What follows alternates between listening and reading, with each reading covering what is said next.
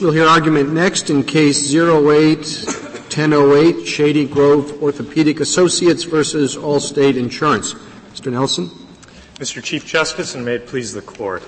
Since the inception of the Rules Enabling Act, this Court has repeatedly held that within their scope of operation, rules promulgated under that Act govern the practice and procedure of federal courts in diversity and federal question cases alike.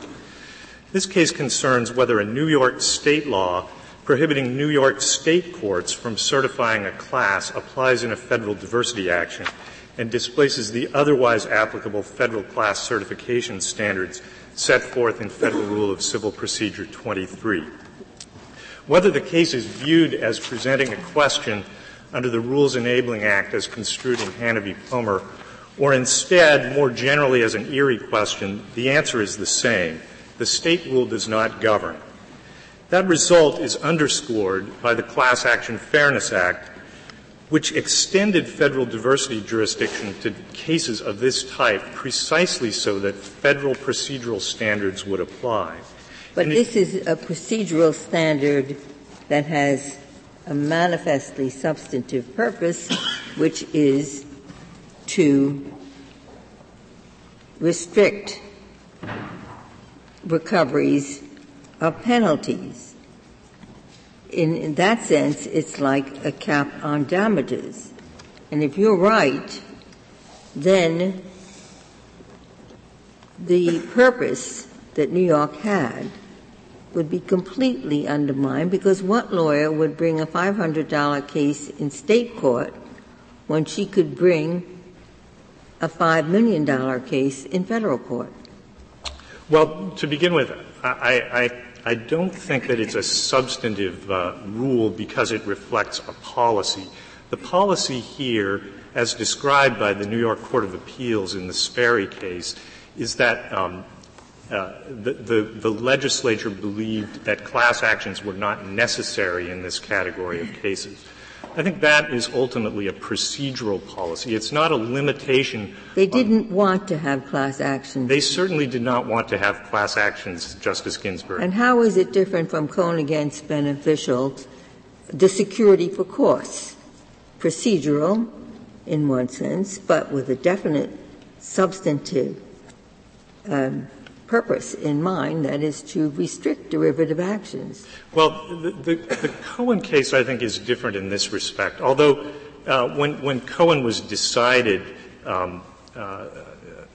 shareholder derivative actions together with class actions were under Rule 23.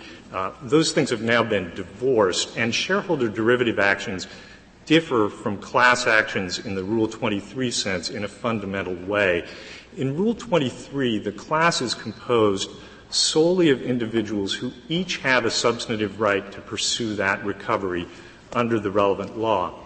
In a derivative action, the plaintiff is actually asserting a substantive right to really assert a claim on behalf of someone else, the corporation.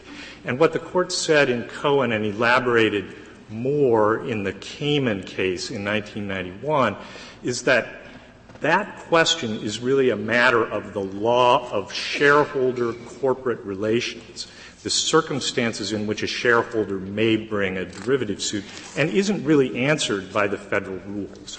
And in Cohen in particular, what the Court focused on — You could say just as well here that the question isn't addressed by the federal rules.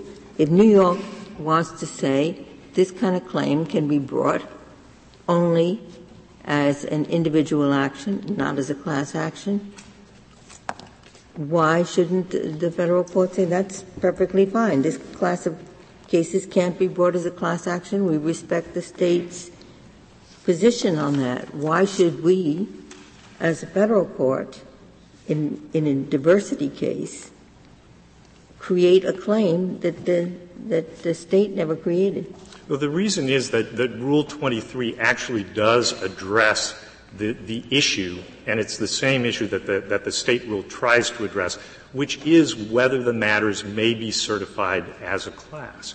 Not only does Rule 23B provide explicitly that the court may certify an action if the Rule 23B 1, 2, or 3 criteria are met. But this Court also emphasized in the Califano v. Yamasaki case that under Rule 1, the Federal rules apply to all actions in the Federal courts.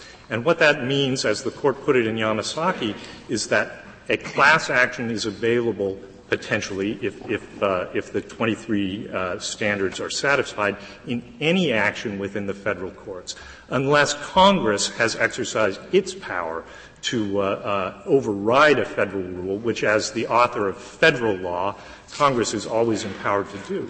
The difference as to the State is that the State has no power to displace Federal law, and Rule 23, promulgated under the Rules Enabling Act, is Federal law. This Court, in its recent decisions, has been sensitive to not overriding State limitations, and so has read the Federal rule to avoid the conflict. Gasparini is one such case with regard to Rule 59, interpreted so that you do not collide with the State policy, and the same thing with Semtec was Rule 41B.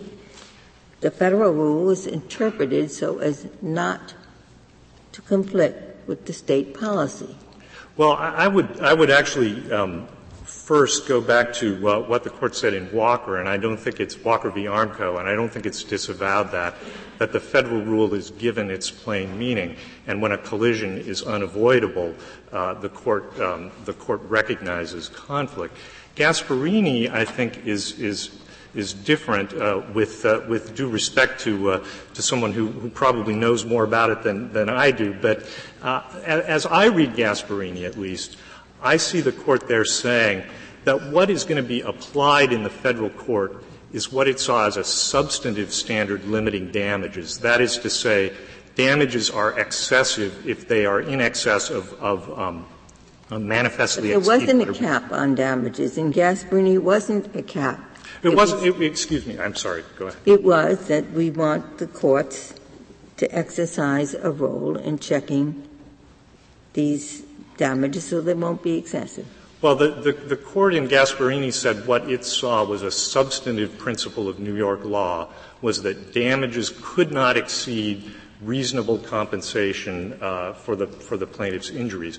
Now, that is not a cap in the sense of $1 million, $5 million, $50,000, but it's a cap in the sense of providing the substantive standard by which the Court determines excessiveness. And as for Rule 59, the reason the Court saw no conflict there is Rule 59 simply provides the procedural mechanism within which a defendant makes a motion to seek a new trial on the grounds of excessiveness of damages. But excessiveness of damages is to go back to a point that was made in the previous argument, like fairness. Fairness in relation to what? Excessiveness of damages has to be judged according to what the State law is on what damages one is entitled to recover. Under your theory, are all of the statutes set forth by the respondents in their appendices invalid in Federal court? No, Your Honor, certainly not, especially given that their appendix, half of it consists of Federal statutes, which, of course, are valid because Congress well, not half. Well, a significant number. I think it's a goodly number. Now, as to the State statutes, I think the State statutes are very different. Some of them may or may not be valid, but they operate very differently from the State statute at issue here. They focus on particular rights of action. Some of them set forth limits on recovery that really are set forth as damages caps. And all of them are tied specifically to the substantive cause of action created by State law. So suppose in this case, the New York legislature, instead of having a statute that covered penalties generally, minimum recoveries generally, wrote into each statute, each penalty statute, each minimum recovery statute, that this suit may not be brought as a class action, instead of having an encompassing statute that covered all of them, wrote into each individual statute that limitation? I'd agree that that presents a very different question.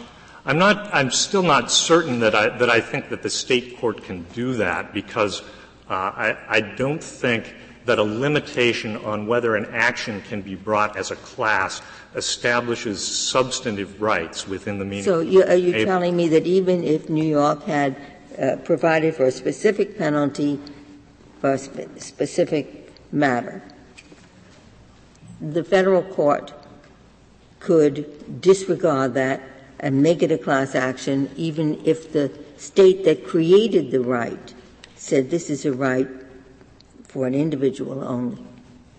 Well, I think that's what the best answer to that question would be, because the right in a class action is still an individual right. It's simply the question is simply whether multiple claims of multiple parties can be aggregated in a single action.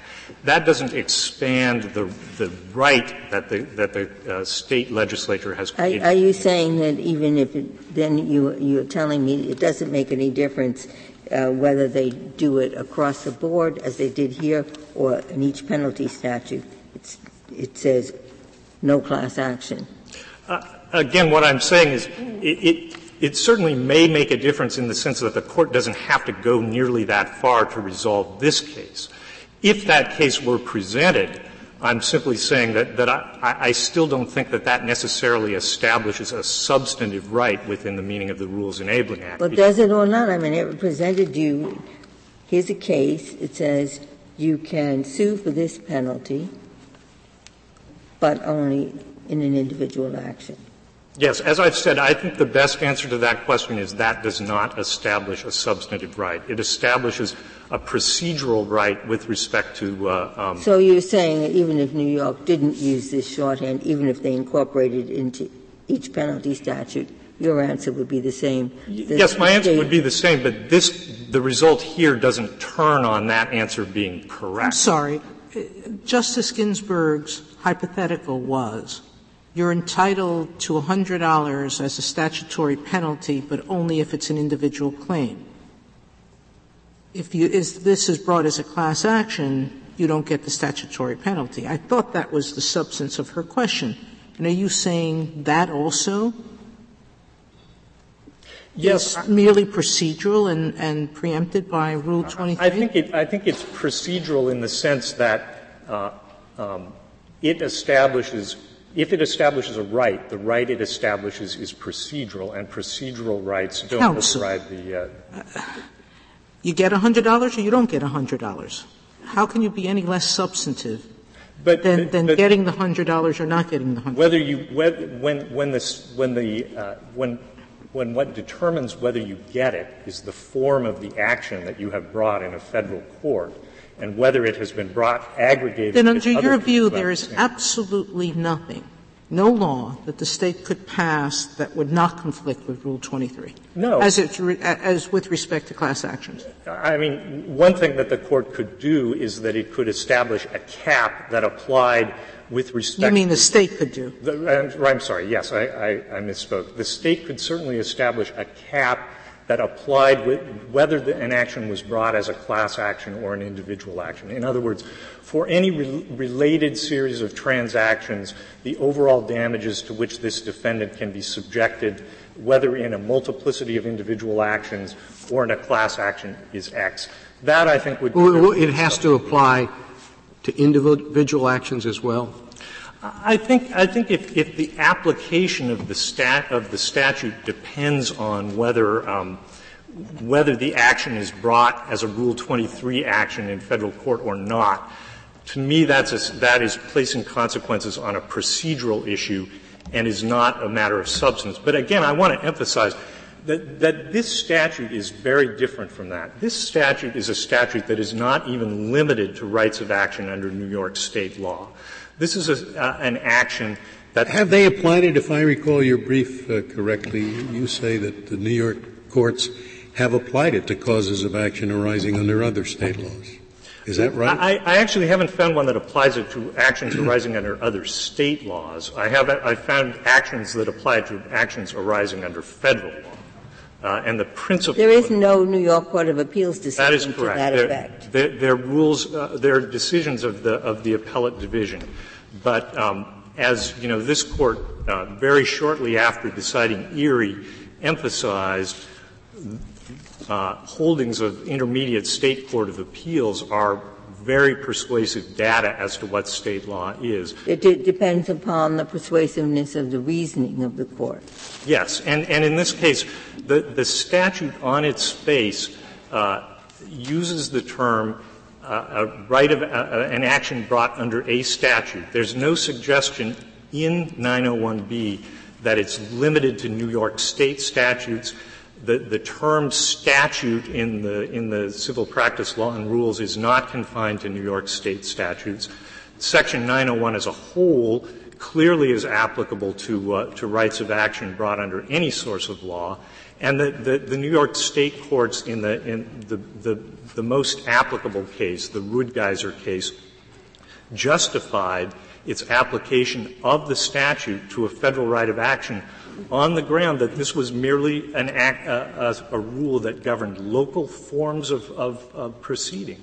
Can a statute be both? Can a statute both establish a substantive limitation and also establish a rule of procedure for New York courts?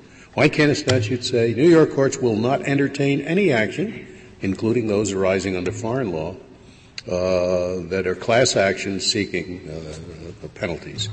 And also, no New York State cause of action which seeks penalty can be sued on in a collaborative action. Well, could you do both in the same? A statute certainly phrased that way could do both. The question is when the statute is not phrased that way, when it's phrased simply as a general procedural instruction as part of a well, general I mean, procedure. you're begging the question. It's a general instruction, but can't the instruction be interpreted to be both? Well, the question, I think, is what basis would there be for construing it to be both? It's because the statute claim. may put forth both a substantive policy and a procedural policy. I'll give you a concrete example. New York establishes a claim and says in the statute, but this sort of claim has to be brought within 1 year. Then New York gets a similar claim under another state's law, and it says, even though our statute applies to our own law in a substantive way, that is, it says you have no action after a certain amount of time, we don't want our courts to be cluttered with claims from out of state when we wouldn't entertain similar claims in our own state. That is certainly the way statutes of limitations have been interpreted by a number of states as having both a procedural aspect and a substantive aspect. Well, I certainly agree that statutes of limitations are generally applied by state courts to foreign causes of action. And that's because I think for choice of law purposes, they are considered and were traditionally considered to be procedural matters. It's only with the advent of Erie that they were characterized as substantive matters for purposes of the application of well, that's not altogether true because there was always recognition that a so-called built-in statute of limitations was substantive. If the right of action itself is delimited as opposed to a statute of limitation which, cuts off your ability to sue but supposedly doesn't cut off the underlying right. Yes, I think that's right. But again, that goes to the fact that, it does make a difference whether a legislature chooses to establish a rule as a general procedural matter or whether it makes it integral to the definition of the right. And as this court said in the Byrd case, that when looking at state law, and there the question was whether an issue was an issue for the jury, but in determining whether it would be considered to be substantive or procedural, The question is whether it is so bound up with the definition of the rights and obligations under state law that it will be deemed to be part of the substance of the law, or whether it simply relates to a mode of enforcing the right. And I thought Byrd turned on the characteristics of a federal court, and that is the judge-jury relationship. Well, Byrd turns in part on that, but it also turns on the court's view that that issue, whether a case is an issue is decided by jury or judge, is one that is not substantive under the Erie Doctrine. So there are two aspects, I think, to what the Court is doing in Byrd. But it wouldn't matter what the answer to that was with the Seventh Amendment looming over that case. Well, the Court didn't decide it as a Seventh Amendment issue, and because that particular question, I think, was a question that arose out of a state law administrative scheme, I think it's controversial whether the Seventh Amendment would apply, and the Court, I think, advisedly decided that as an Erie case rather than as a Seventh Amendment case. I want to also Can I ask you one brief hypothetical? Supposing this statute, instead of being as broad as it is, said any statute imposing penalties against insurance companies may not be brought as a class action. Any claims brought under that statute? Justice Stevens, I think the outcome there would more clearly be the same because, again, it would not be part of the New York State law definition. I think you said that if they put a ceiling on, that would be substantive rather than procedural. Well, if the Court put a ceiling on rights of action under its own law, right. Its own state laws, that I think becomes a substantive matter.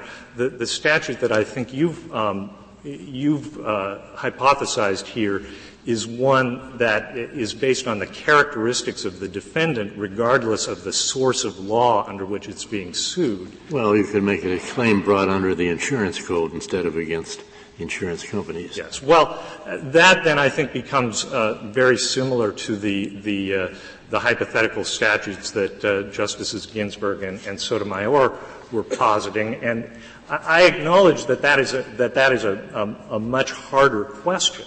But again, I think ultimately, if the issue addressed by the statute is shall claims of individuals be aggregated and adjudicated as part of one unit, that is a substantive matter or a procedural matter and is governed in the federal courts by a federal procedural standard. What if the basis for the restriction is the additional administrative costs of a class action? In other words, it doesn't say you can't bring it, but says any recovery shall be reduced by 10% because class actions cost more than individual actions. Well, that I think would be a statute that is serving a manifestly procedural interest, and if the federal courts have not chosen in their rules to impose an administrative charge on class actions, a state law that purported to do so would not have any application to federal procedure. That statute, I think, would be not only foreclosed in its operation by the Rules Enabling Act and Hannah v. Plummer, but would just be on its face something that even leaving aside the federal rules would fall on the procedural side of the line in just classic Erie terms, because the policies that it reflects are manifestly procedural. And I think actually the same is true here. How is it different from security for costs? I mean, that's what I started with. There's nothing in the federal rules that say security for costs. Well, as I understand the Court's reasoning in Cohen, the security was not just for the costs of the action, but for the plaintiff's liability to the corporation that was created under state law in the case of an unsuccessful derivative action. And that liability was what the Court looked at in Cohen as making the fundamental issue substantive. And the bond was sort of the tail on the dog in the sense that the court characterized it as substantive, having first characterized the damages remedy as substantive, because without the bond, according to the majority, the remedy would be meaningless. The proposition was certainly debatable, even Justice. Without the bond, the remedy would be. This was the plaintiff that had to put up security. Right. But the remedy I'm referring to is the defendant's right to recover damages from the plaintiff under state law if a derivative action was unsuccessful, and it was securing that remedy that the court saw the bond to be critical to, which was not only why it treated it as substantive, but also granted an interlocutory appeal, because if the bond wasn't there, the right to recover from this plaintiff would be meaningless. That was, as I understand it, the Court's reasoning. If the Court has no further questions, I'd like to reserve the remainder of my time. Thank you, counsel.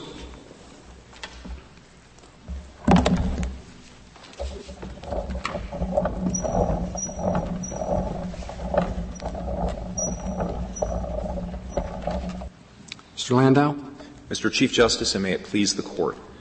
As some of Justice Ginsburg's initial questions point out, this case falls within the heartland of Erie because allowing plaintiffs to recover state law penalties in federal court that they can't recover in state court on a state law cause of action would powerfully distort ex ante forum choices, which is precisely what the Erie Doctrine seeks to avoid. But isn't Rule 23 a judgment by Congress that class actions that meet the criteria of Rule 23 are fair and efficient, correct?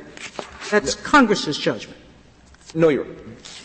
Under your theory, does any state that pass a law that says no cause of action under state law can be brought as a class action ever? That would be your theory, because it's substantive. It's an Erie choice. Two points, Your Honor. First, of course, Rule 23 is not enacted by Congress, and that's one of the important points here, that it comes out of this Court. It's delegated authority under the Rules Enabling Act to set forth these rules. So there's always a limitation on what a rule of procedure can do. That's why there's an advisory committee that sets it. It's not a statute. And there are restrictions on the rules that don't apply to Congress. But going to the substance of your question, Your Honor, Rule 23 governs the criteria for when you can have a class, but it doesn't address the underlying question, which is, can you have a class in the first place? Is there the legislature that creates the cause of action can say this is categorically ineligible for class. You haven't quite answered my question. I'm sorry? Your state can come in and say no state cause of action will ever be subject to class treatment. And you would say there's no conflict between that and Rule 23. Well, Your Honor, if the state is talking about its own state law causes of action, the state is the master. The state creates these causes of action in the first place. If a state, like New York did here, says certain causes of action. No state cause of action can be brought as a class. You're saying there is no conflict with Rule 23's judgment about efficiency of federal court litigation? Well, Your Honor, it could be if a state said that no state cause of action, if it could be brought as a class action, that you have to look at what the state was doing in making that rule. Just what it's doing here. There's some things we make a policy choice, the state, that contrary to Rule 23, that there are some causes of action that are not fairly and efficiently brought as a class. That's what the state has said as its policy choice, correct? Well, Your Honor, no, because the policy choice here is a substantive policy choice to limit penalties from being distorted through class action. Choice. Well, if the state, Your Honor, makes a policy choice, it is a substantive policy choice, as I believe. Your hypothetical at some points was talking about what sounded like a substantive policy choice. If it makes a procedural policy choice, as in a sense Mississippi has done and Virginia by simply not having class actions at all, They don't have that. Well, then that doesn't raise an issue under the Rules of Decision Act. So you've answered my question. Under your view, the state can say no class actions.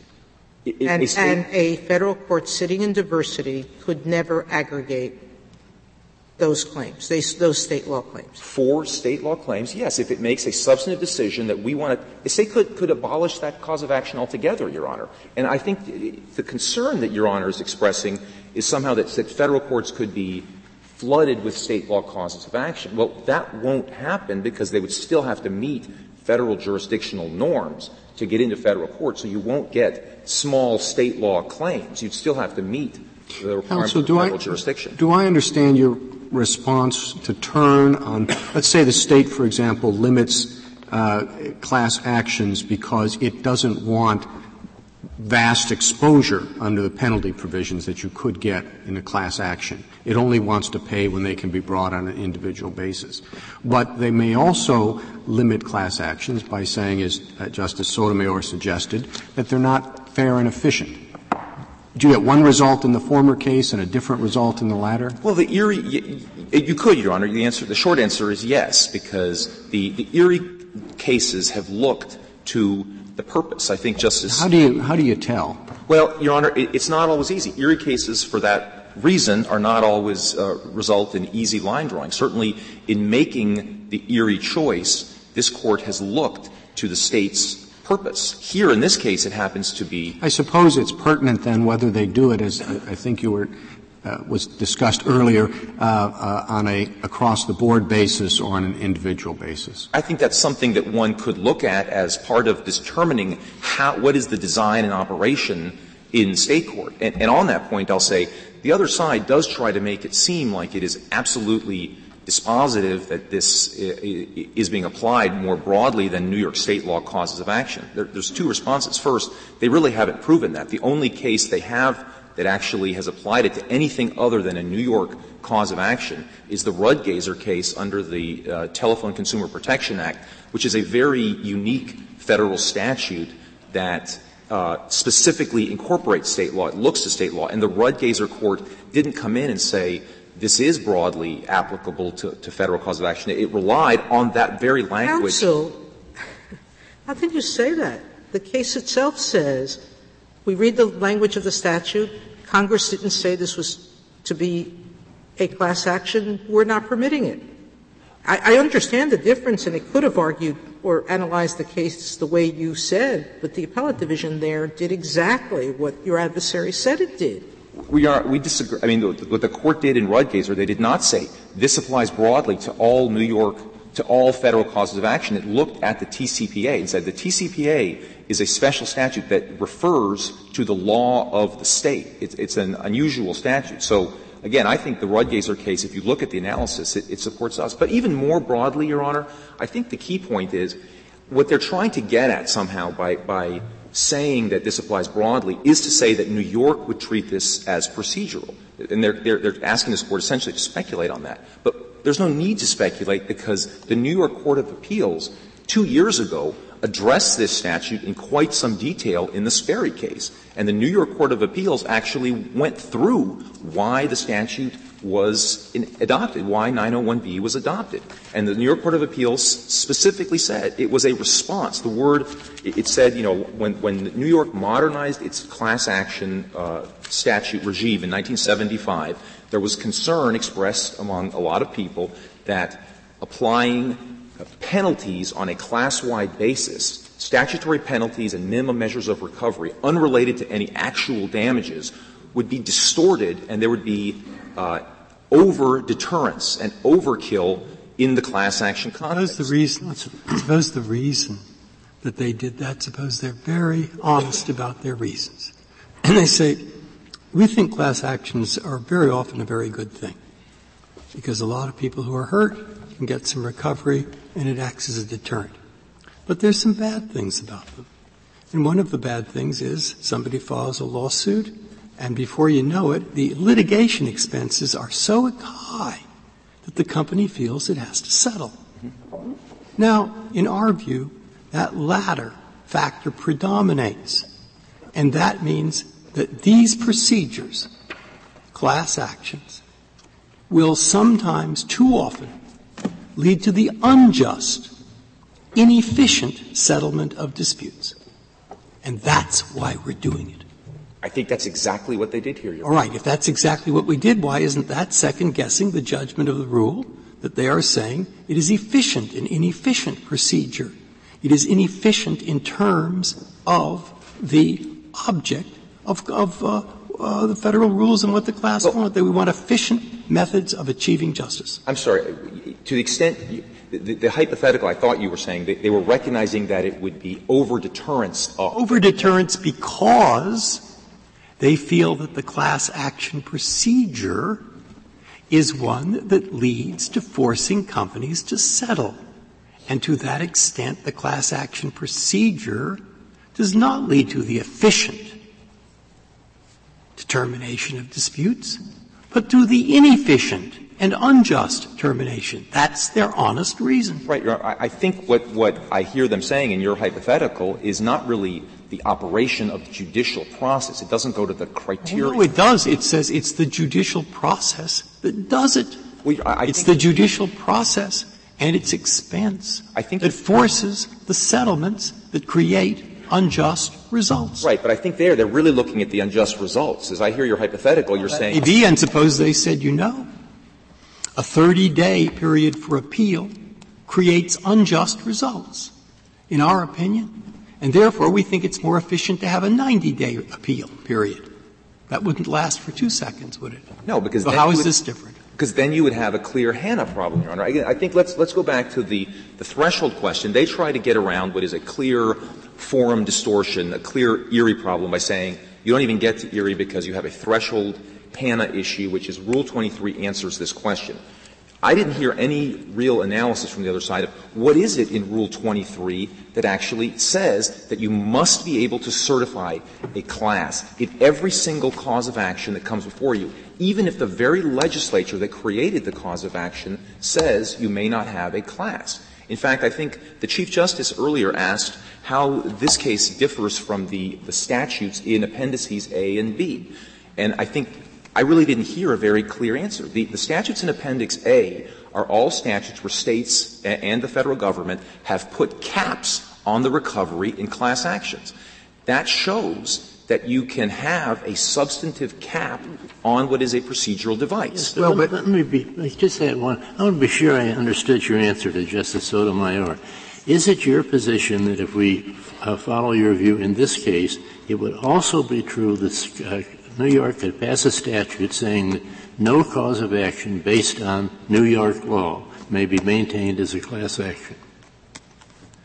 Yes, Your Honor. If New York did that, I guess my answer is you really would have to look behind that. If it simply said, if Mississippi and Virginia codified their current non-existence of non-authorization of class actions under state law and affirmatively said that there may not be a class action. And that would apply not only to statutory cause of action, but cause of action based on New York common law. Right, under New York law. If they were making decisions, they having created these causes of action under their own state's law, if they think it would be over-deterrent to have these kinds of actions brought on a class-wide basis, and they were really enacting this for purposes of limiting the remedies that were available for these causes of action that they created, there'd be a very strong argument that that should apply under Erie. But wouldn't Justice Stevens's hypothetical suggest that they were less concerned about the impact of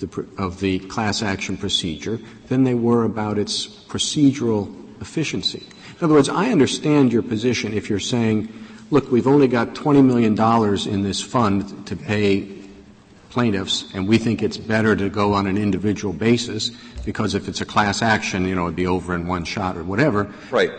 But it's not appropriate to say we don't like the class action procedure as a general matter. And in Justice Stevens's hypothetical, it applied across the board, which would cause me anyway to think it was the latter. I would agree with you, Your Honor. If you have an unadorned prohibition on class actions in the state, from a state, I think the most natural understanding of that is that that was their determination of how the procedures in their courts are going to work. It has to be one or the other, though. Is it your position that if this is substantive as you contend. It cannot be procedural.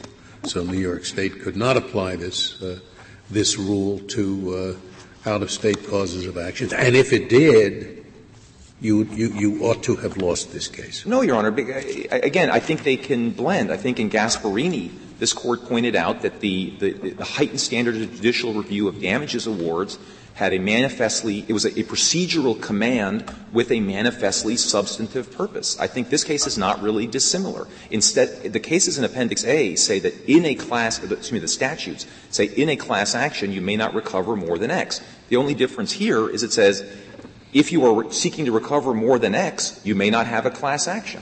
And with respect to the statutes in Appendix B, those say there may not be a class action for particular causes of action. New York doesn't have, as the question that Justice Sotomayor asked and that Justice Stevens asked, doesn't have any anti-class action. As a procedural policy, it has picked out a particular kind of action, one for a penalty, one where there's,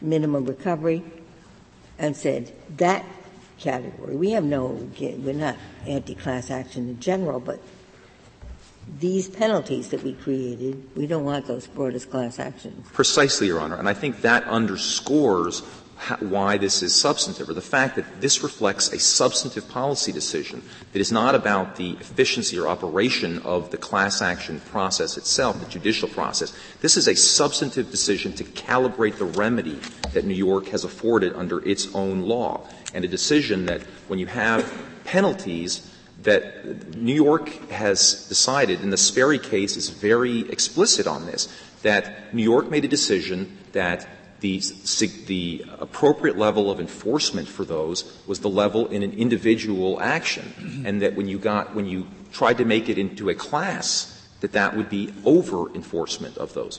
And one question that was raised by the other side is, well, if you're saying this kind of restriction on class action applies in a diversity case, why not a state that says we love class actions and we want class actions to be not to be hemmed in by all of the Rule 23 requirements? Then, Your Honor, you would have a Hannah issue, because Rule 23 does set forth the criteria for a federal court to certify a class. State law cannot change or water down those criteria or direct that you get to the goal line of a certified class by some mechanism other than the Rule 23 criteria. Our position, Your Honor, our point is that you don't get to the Rule 23 criteria if the state law or the substantive law that creates the cause of action sends you off the highway before you get into the land of the criteria. If it just says this is categorically unavailable as a class, as many states have in fact done in the statutes in Appendix B. They have come up with novel causes of action sometimes, abusive email cause of action, and they've said, well, we do not want a class action to be brought for this kind of claim. That is a decision that reflects a substantive choice by the legislature that it would be over-deterrence and over-enforcement to have this brought on a class-wide basis. It only reflects a substantive choice if it is a substantive choice. If they say we're not going to allow class actions because we think procedurally they're a bad idea, because we think lawyers get too much recovery when they recover. In other words, your position depends upon a characterization of the ban or the restriction on class actions is either substantive or procedural. Well, Your Honor, I think what you can assume that if they are not changing their criteria and not changing the rules governing all class actions, but singling out particular causes of action or particular penalties, that it's done for a substantive reason. Here in New York, we actually know that's true because the Sperry Court says that. And one, I think, important point in 901B is the initial clause, the unless clause, that we've been focusing a lot on the last clause that says it may not be brought as a class action if it's seeking a statutory penalty. But it says, unless a statute creating or imposing a penalty or minimum measure of recovery specifically authorizes the recovery thereof in a class action. That's showing that even though this is located in the CPLR, that it's really part and parcel of their statutory regime. It's saying this is our statutory default rule. To be sure, a New York statute can override that. But the idea that this is somehow simply procedural because it's in the CPLR is really belied by that language that really shows that and frankly, I think it also belies the fact that this applies to causes of action outside of New York, because the unless clause really can only be understood as setting a default baseline for the New York legislature in enacting a statute that they may want to specifically authorize class actions for penalties. So again, I think — Let me just be sure I'm not lost on one point. Does this just apply to statutory cause of action created by New York law, or does it apply to a statutory cause of action created by New Mexico law? New York law, Your Honor. There's nothing. The language doesn't limit it that way. You're right, Your Honor. But again, you read language against certain background assumptions and norms that states — Well, then I may ask you this question. Supposing it did apply to statutory cause of actions created by New Mexico law. You know, and the truth is, Your Honor, I think it still wouldn't matter at the end of the day. I think in Gasparini, the law, in the provision of the CPLR in Gasparini provided for heightened review, there was no indication that that applied only to New York causes of action. Again, it may be one clue, but it's not dispositive. But it seems to me that your position basically is that New York can decide what kinds of cases shall be brought as class actions, period. Well, Your Honor, if New York decides for substantive reasons, and we're talking here about New York causes of action. Whatever the reason, for some good reason. Right. Well, if New York, yes, that New York can make a decision that it doesn't want certain New York causes of action to be brought as class actions. And the federal courts — the question is New Mexico causes of action. Can they decide that they don't want actions from outside of the state to be brought as class actions? Well, Your Honor, I think that would raise some interesting questions about New York's power. What it would do, it seems to me, is make it clear that that was not a substantive decision, but instead a procedural decision. Correct, Your Honor. That's right. And again, but it could be, as the example of statute of limitations, we create a claim. It has a certain life. It's dead after that time. That's New York law. A sister state may say, we create the same claim, but we think it has a longer life. New York would say, that's fine. Bring that claim in your own state. Don't clutter up our courts with out-of-state claims when we would not hear the identical claim under our own law.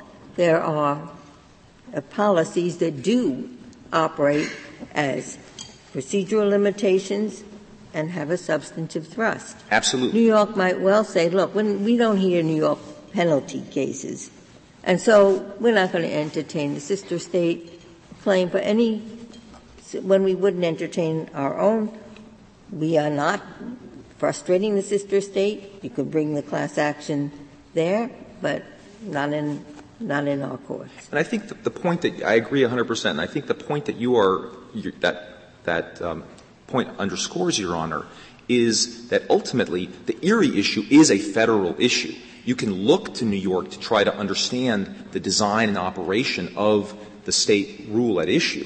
But ultimately, you are being asked as a federal court to set the appropriate relationship between the state court system and the federal court system. And again, the lesson of Erie is you don't want to create incentives that will bring people like a magnet to federal court and distort these ex ante forum choices of litigants for state law claims. Well, they bring up the Class Action Fairness Act, which allows a plaintiff, allow a defendant to remove a class action from a state court to a federal court, but they also allow a plaintiff to initiate an action in federal court. That's correct, Your Honor, but the Class Action Fairness Act on its face, and the legislative history actually makes this point explicit, it had no intention to change the operation of the Erie doctrine in class actions.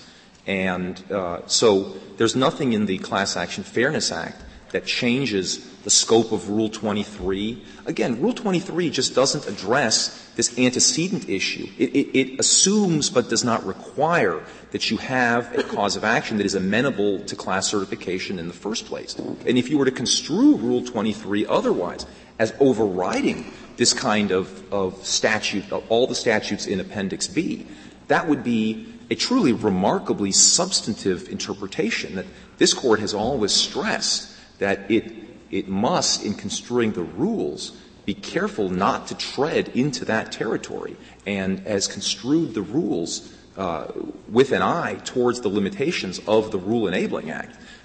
The other side, Shady Grove, would walk you right into a extremely problematic situation from the point of view of the Rules Enabling Act, as well as creating these incentives that really go against the heart of the Erie Doctrine that would turn a $500 case into a $5 million case. And one interesting point, I think, is that all these statutes that are listed in our Appendix B that limit class certification for particular causes of action, under their theory that Rule 23 requires that everything be amenable to class certification, those would all be out the window. I don't think counsel really wanted to admit that this morning.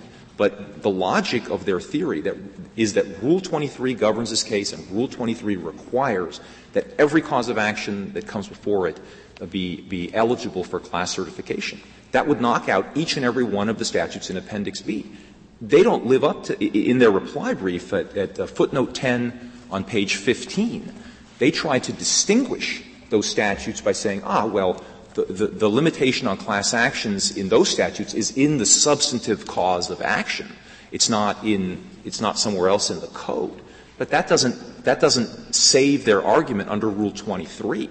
They really can't square that with their core position that Rule 23 itself answers the question presented in this case. And again, what we would ask the Court is to recognize that Rule 23 occupies the ground it occupies, but it occupies the ground of the criteria which go to the efficiency and fairness of the process. But where a State has made an antecedent decision that a particular cause of action or a particular remedy is categorically unavailable or ineligible for class certification, that's a decision that Federal courts should respect under the Erie Doctrine. If there are no further questions, I see my time is about to expire. Thank you, Mr. Landau. Thank you, Mr. Chief. Mr. Nelson, you have 4 minutes remaining. Thank you. I'd like to begin with the point that my friend made about the unless clause in 901B and that somehow indicated that it applied only to New York State statutes. In fact, the New York courts have applied that unless clause to Federal statutes, holding in one case that the Truth in Lending Act satisfied the unless clause because it authorized a class action, and in another that the Telephone Consumer Protection Act did not because it didn't authorize a class action. So it actually is, I think, quite clear from the language of the statute and the court's action. When you're dealing with a Federal statute, there's a factor that doesn't come up when you're dealing with sister state, and that is the supremacy clause. If Congress has made a judgment, let's say 1983, I don't think a state that says for our comparable claims we don't allow class action could apply that. I think that's right. If Congress had provided that a class action was authorized in any court under a statute, New York couldn't prevent it. But my point here is that the unless clause is simply consistent with the rest of the statute, which makes clear that it applies to statutes from any source. And that means that far from being in the heartland of Erie, this is far outside the heartland of Erie. It's a case where the State court for procedural or the State's legislature for procedural reasons, a balancing of the fairness and efficiency of class actions and those things that that are requisite to the just, speedy, and efficient. I can't see how that's so when they limit just a particular remedy, the penalty. If they were saying, well, across the board, we don't want class actions, I could follow your argument much better. But when New York singles out penalties it seems to be talking not about the efficiency and fairness of proceedings, but that it doesn't want penalty claims to be magnified.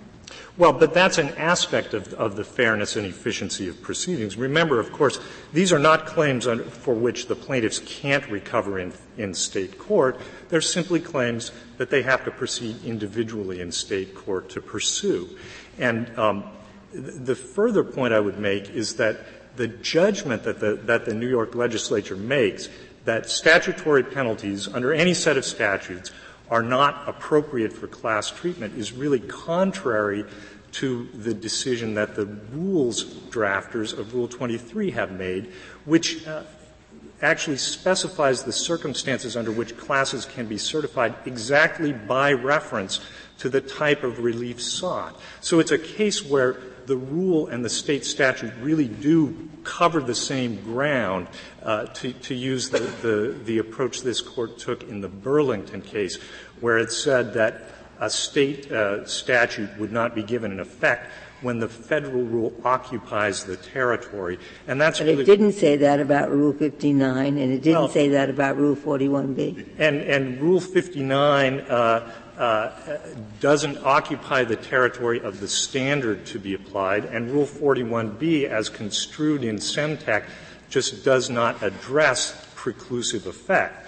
And finally, again, on the issue of ex ante forum choice, Congress in the Class Action Fairness Act provided jurisdiction so that federal procedural rules would apply. If, as my friend argues, whether or not a case can proceed as a class action is a matter of substantive right, that principle can't be cabined to cases where the substantive or where the state standard precludes class actions. If a class action, yes or no, is a matter of substantive right, that applies equally to state standards that would promote class actions. And therefore, even though, as my friend says, it would be a HANA issue, there would be an abridgment of a substantive right. So I see that my finish your thought, if you like. Well, the thought is that that's an indication that amenability to class actions should be treated both for plaintiffs and for defendants as a matter of procedural right governed by the federal rules. Thank you, counsel. The case is submitted.